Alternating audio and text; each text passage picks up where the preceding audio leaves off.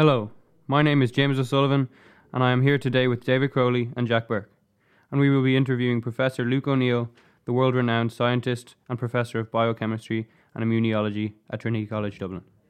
He is also the author of many books, including the recent bestseller, Never Mind the Bollocks, Here's the Science. In this fantastic book, there is a section that covers addiction titled, Why You Can't Stop Doing Things That Are Bad for You. In this chapter, one of the main focuses is the modern day addiction to screens, in particular mobile phones. So here, with us today, we have Professor Luke O'Neill to talk to us a bit about this topic of screen addiction. So, Professor O'Neill, I guess we can start off by speaking a bit about how these mobile phones pull us in at the start, and how they're designed to get us hooked. Could you tell us a bit about that and the science behind it?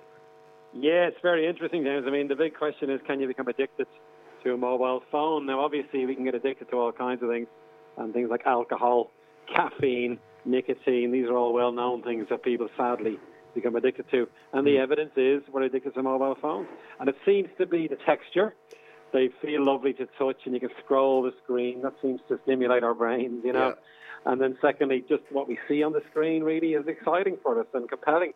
And then we get drawn to them, and we're holding them in our hands, or in our pockets, you know. It's like a comfort blanket. So all those things seem to trigger the pathways in our brains that could lead to addiction.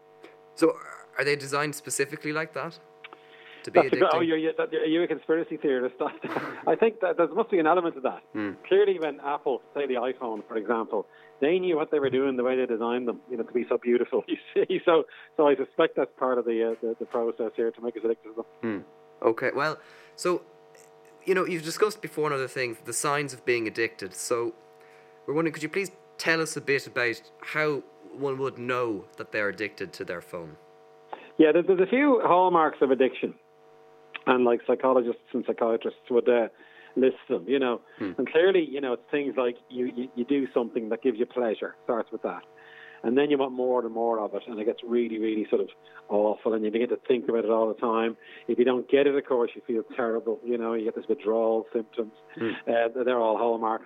And then it begins to ruin your life. I mean, you know, you wouldn't say you're addicted to watching a football match, say, for example. But if it begins to ruin your life, it affects your work, affects your relationships, then you know you're an addict. You need to get help and do something about it. One big hallmark of addiction is you're doing it when you know it's bad for you. So, for example, drug users will take drugs even though they know it's not good for them and they wish they couldn't. So it's almost like a relentless thing that's very hard to avoid. Now, when you take a mobile phone, you know, I think the Irish, on average, are looking at their phones 70, 80 times a day. The average teenager wakes up twice in the night to check their phone, for instance. These are all signs of addiction.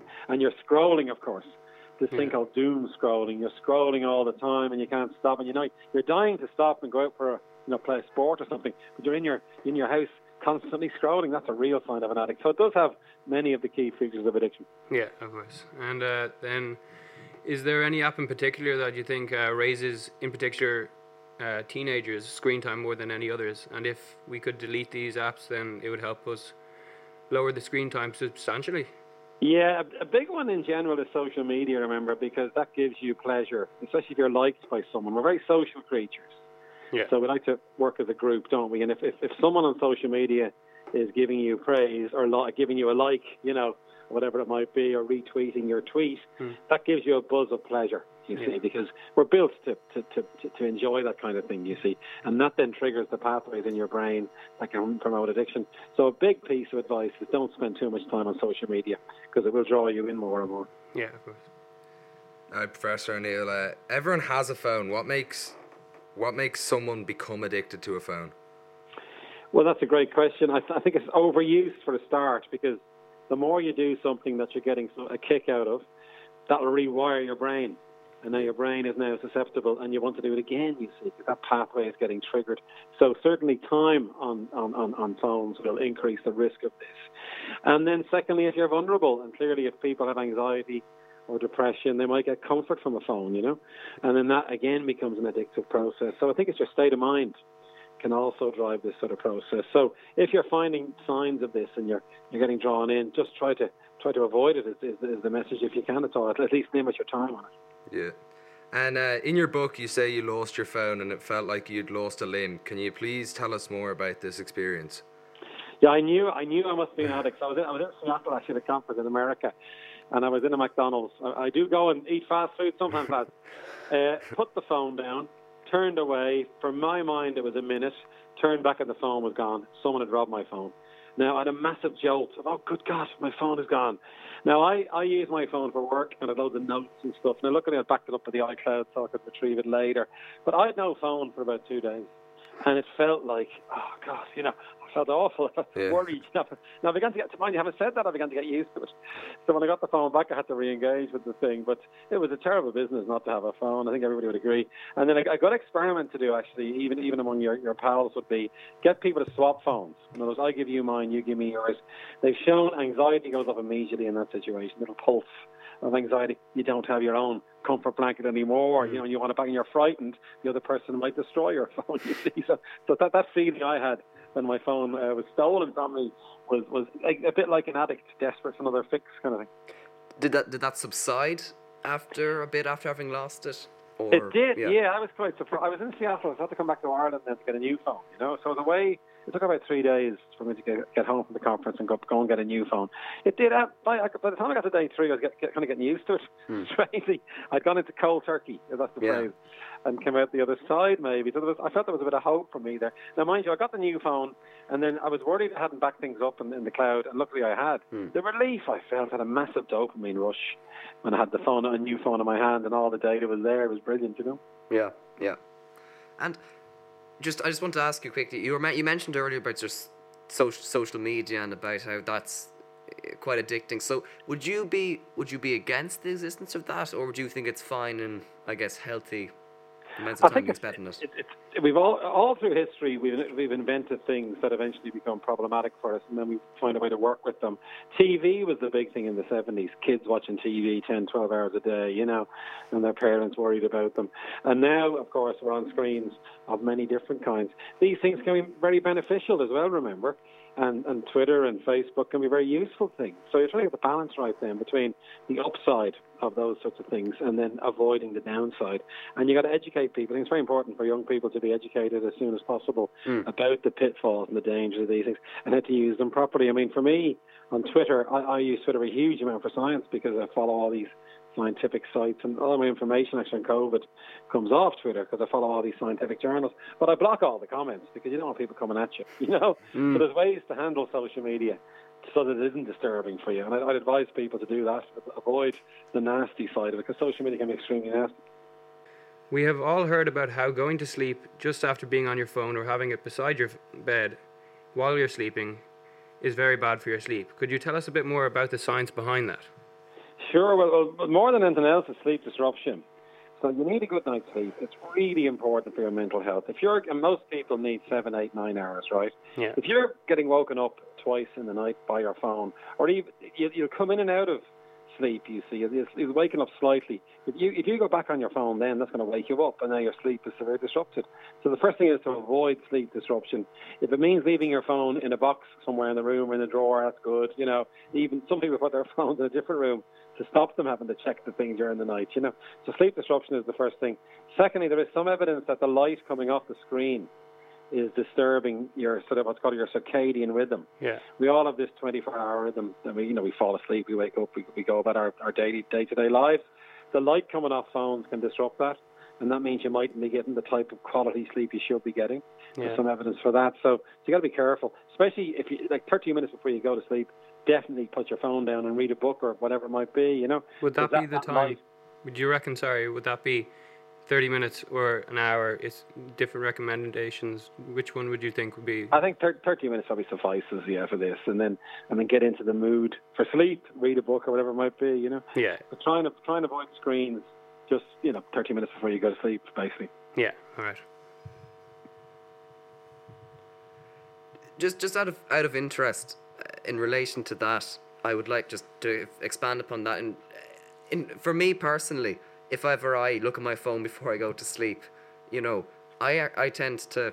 Because often they say you might struggle to fall asleep with that, but I often tend to fall asleep quite quickly. Maybe that's because I'm, just really tired. But I'm wondering, would that be having other effects on me if those effects aren't being shown through maybe it taking a while for me to fall asleep?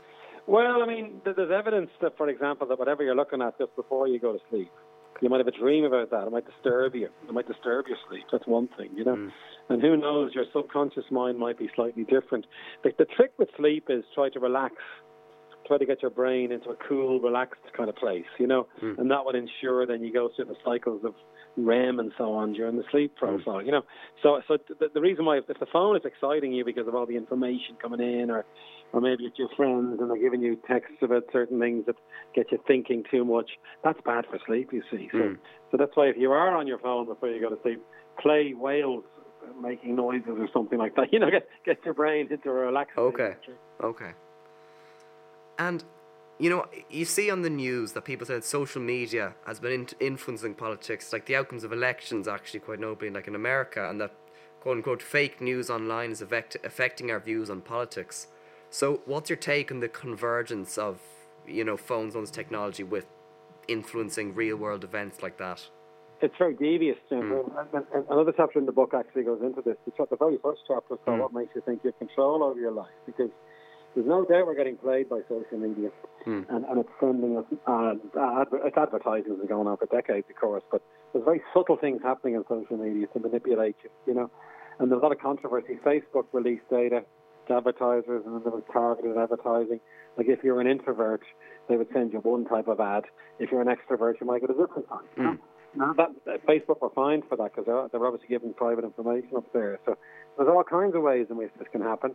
And then remember, there's plenty of trolls and organised sort of campaigns to send messages out to people to influence how they vote even, you know? Yeah. So you got to be very careful with these things. This isn't the more malign side of social media. I think people like Facebook and Twitter are very well aware of this, and they're trying to stop it, basically, you know. And then the other thing is, like, companies like Cambridge Analytica, they were taking data off people's mobile phones and sending them to sort of lobbyists to lobby them to vote in a certain way. So really, this is a bit pernicious, this aspect of social media, I think it is going to change. I think those big companies have to be getting much more diligent about their platforms, you know. And do you think that will happen? That they will try and extend this? Well, I think they're under pressure. I mean, the US government is trying to pressurise them. The European Union is, you know. And we got to see what happens. I mean, we will see less hate, I think, because they are screening tweets, for instance, for hate words and racist terms and so on, you know. And you can use algorithms to control the things that are being sent through social media. I think that will happen, you know, for definite. How extensive it is, of course, is the next question, but it's heading in the right direction. My question is to you. Addiction can cause so many problems, such as financial issues and in extreme cases, death for some addictions. Will phone addiction cause like death? Could it cause death? It's a good question. I think it's such a part of our lives now. It's like an extra limb, isn't it, really? As I said earlier when I lost my phone, like losing a limb. You can't stop people. I mean, I bet all of you guys watch TV and look at your phone at the same time, for instance. You know, so it's very hard to stop it, isn't it, in a way? And as I say, if we can get rid of the malign part of it, and the malign part is advertising, getting you to behave in a certain way, or manipulating your voting preferences, or indeed attacks on you, personal attacks that will disturb your psychology. If they can be got rid of, and it's a bit of a dream at some level, then this is probably okay, because it's a useful thing to have. You know, it's used in all kinds of ways. And remember, I think especially during COVID, we all survive with our WhatsApp groups in a way because it's our social community, and we need to socialise. It's a key part of being a human. And smartphones can be very helpful in that regard. So there are positives as well that we should always think about, you know, before we think about banning them. So that way. Now, whether it's enough to make you to kill you, that's unlikely, of course. I think it's not like a chemical addiction. Yeah. It's a behavioural addiction, you see, which are a bit different. There's two types of addictions, you see: chemical, which means you're addicted to heroin, for example, or behavioural, like gambling. You know, they're behavioural. The smartphone or the iPhone idea fits into the behavioural side of things. You know? Oh, okay. Thank you. And just a big one here, I think, is how do you think we can minimise the time that we spend on our phone and battle against these addictions? Like, say, we could delete some apps or put some time restrictions on with apps such as Arapact, or what do you think That's of right. Yeah, less apps is good, number one. You do see on smartphones now that tells you your length of screen time. That's going to shame you into stopping, I imagine, like it's 7 hours. Good God, I've been on my phone for 7 hours. So the question is, will that work? I don't know. I think your best bet is to limit the things you're doing on it. Like, I only do Twitter now and my email. They're the main two things I do. Yeah. And then a couple of apps that I like weather apps, one of things like that. But I really limit it, because I know it can be a slippery slope, you see. Yeah, of course, with all the social media. Exactly. Now, Luke, do you think that phone addiction dependency will get worse than how it already is? Well, it might, because younger people are on their phones now. Yes. Like, the mind of a 5-year-old, 6-year-old, 7-year-old is very plastic, you see. And if they get into it, that could influence them for the rest of their lives, kind of thing, you see. That's one thing to watch. We should be very careful about the age that's allowed to have smartphones, because the mind is still developing. And this applies to teenagers as well to some extent. The older you are, the better, because your brain is pretty set then. There's a risk if you give it to very young people, they might be more addicted and more prone to it, Yeah. And that's a concern. So will it get worse? It needs to be kept in a close eye on that, because there's a chance it might, in a way. And then, as I say, the only way out of this mess with social media is to have restrictions and algorithms, as we were just discussing there, to make it a less malignant influence on people, Okay. And just on top of that, if it's all right with you, given your, speaking about COVID-19 and all that, and we thought if we might take this opportunity to ask you a few questions about that, would that be all right? Sure, absolutely. Okay, Yeah, far away. I'll just hand you over. Do you think that we're ever going to go back to normal again, or do you think this is going to be the new reality? I think it'll go back to near normal once we've got good vaccines, of course. And we don't know when they're going to arrive. There's uncertainties there, it must be said. There's a prediction that by the middle of next year there'll be 8 vaccines approved. It'd be fantastic, Yeah. So once we can vaccinate the population, especially the vulnerable, like older people and people with other diseases, that's a great advance, because now it doesn't matter if young people get this virus, really, because the vast majority do fine, It's just this vulnerable group, and vaccination will protect them. Now, if that's the case, then we can worry less. Whether we get back to electric picnic, I'm not so sure. Certainly not for a year. Yeah. But that's the ideal breeding ground for the virus. So I say we're 2 or 3 years away from that. But I do see us in a year's time, things almost back to normal, a bit like New Zealand is now. In fact, 1 billion people in the world are now almost have escaped COVID in a way, Yeah. So we're heading in that direction, and it's not fully back to the way it was, but certainly it's a good 80% of the way there. Well, that is good news. And I was just wondering as well, just to go back to the topic of phones, this just came to mind while you were talking about it, and because we have the opportunity to be talking to you now, I thought I might as well ask it, was that, you often hear that phones, and more specifically social media or various apps, cause people lots of stress. So, what would you have to say about all of that? Well, yeah, clearly, if you can imagine before mobile phones, there were still people bitching about you behind your back, There were still people slagging you off, and that was disturbing. We're evolved to be fearful of that, because it's a threat to us, you see, and then if we're threatened, then we get anxious. And it's supposed to make us act, the anxiety has a positive purpose. In other words, avoid that dangerous person, or maybe defend yourself, prepare yourself for the next attack, kind of thing. So this is all about evolution. Now, mobile phones and smartphones come along and exacerbate all that. They've exacerbated an innate trait in us anyway. And when someone fires you a nasty tweet or a Facebook posting or whatever, you're immediately a bit anxious because it's a threat, you see. But sure, you can't escape them now by going home. Well, that's right, exactly. They're on your bloody phone. You can delete it if you like, but it lingers. And that's perfectly natural, remember. We're evolved to be that way. But the trouble is, it goes on and on. It's chronic. It's a bit too extensive, and you can't really fight back because it's someone anonymous half the time, at least someone you can't get near. So therefore that builds up, and that's when you get anxiety, depression. And of course, another part of my book, I talk about the level of anxiety and depression in younger people has skyrocketed. And I'm sure social media has a part to play in that because of what I just said there. So is it a lot higher than your generation, for example, would have gone It does through? seem, it's always hard to say because these surveys involve asking people questions and they give answers and fill in forms and so on. Yes. So if you say to someone, "Are you unhappy?" a fair number might say yes, but it's just they mightn't be. This is the answer to the question. Yeah. If you give someone a chance to complain, they often will. So it's hard to evaluate that. But I do think if you talk to the professionals, the psychiatrists, the psychologists, they've seen a massive increase in significant anxiety and significant depression, much more so than when I was younger, I would say. Yeah. And when you used to be able to go into restaurants and you'd walk in, you'd normally see children on their parents' devices, and when they were taken off, they'd be crying. Do you think in 20 to 30 years we'll start seeing that the majority of the population will be addicted to screens? I think so. It'll almost like as if it's like we've evolved an extra device in a way, a part of our bodies, an extension of our bodies. I think it's hard to avoid that because, as I say, there are huge numbers of benefits to these devices, remember, which will be still evident in time to come. And as I say, as long as there's controls on them, it won't be that serious, I think. Yeah.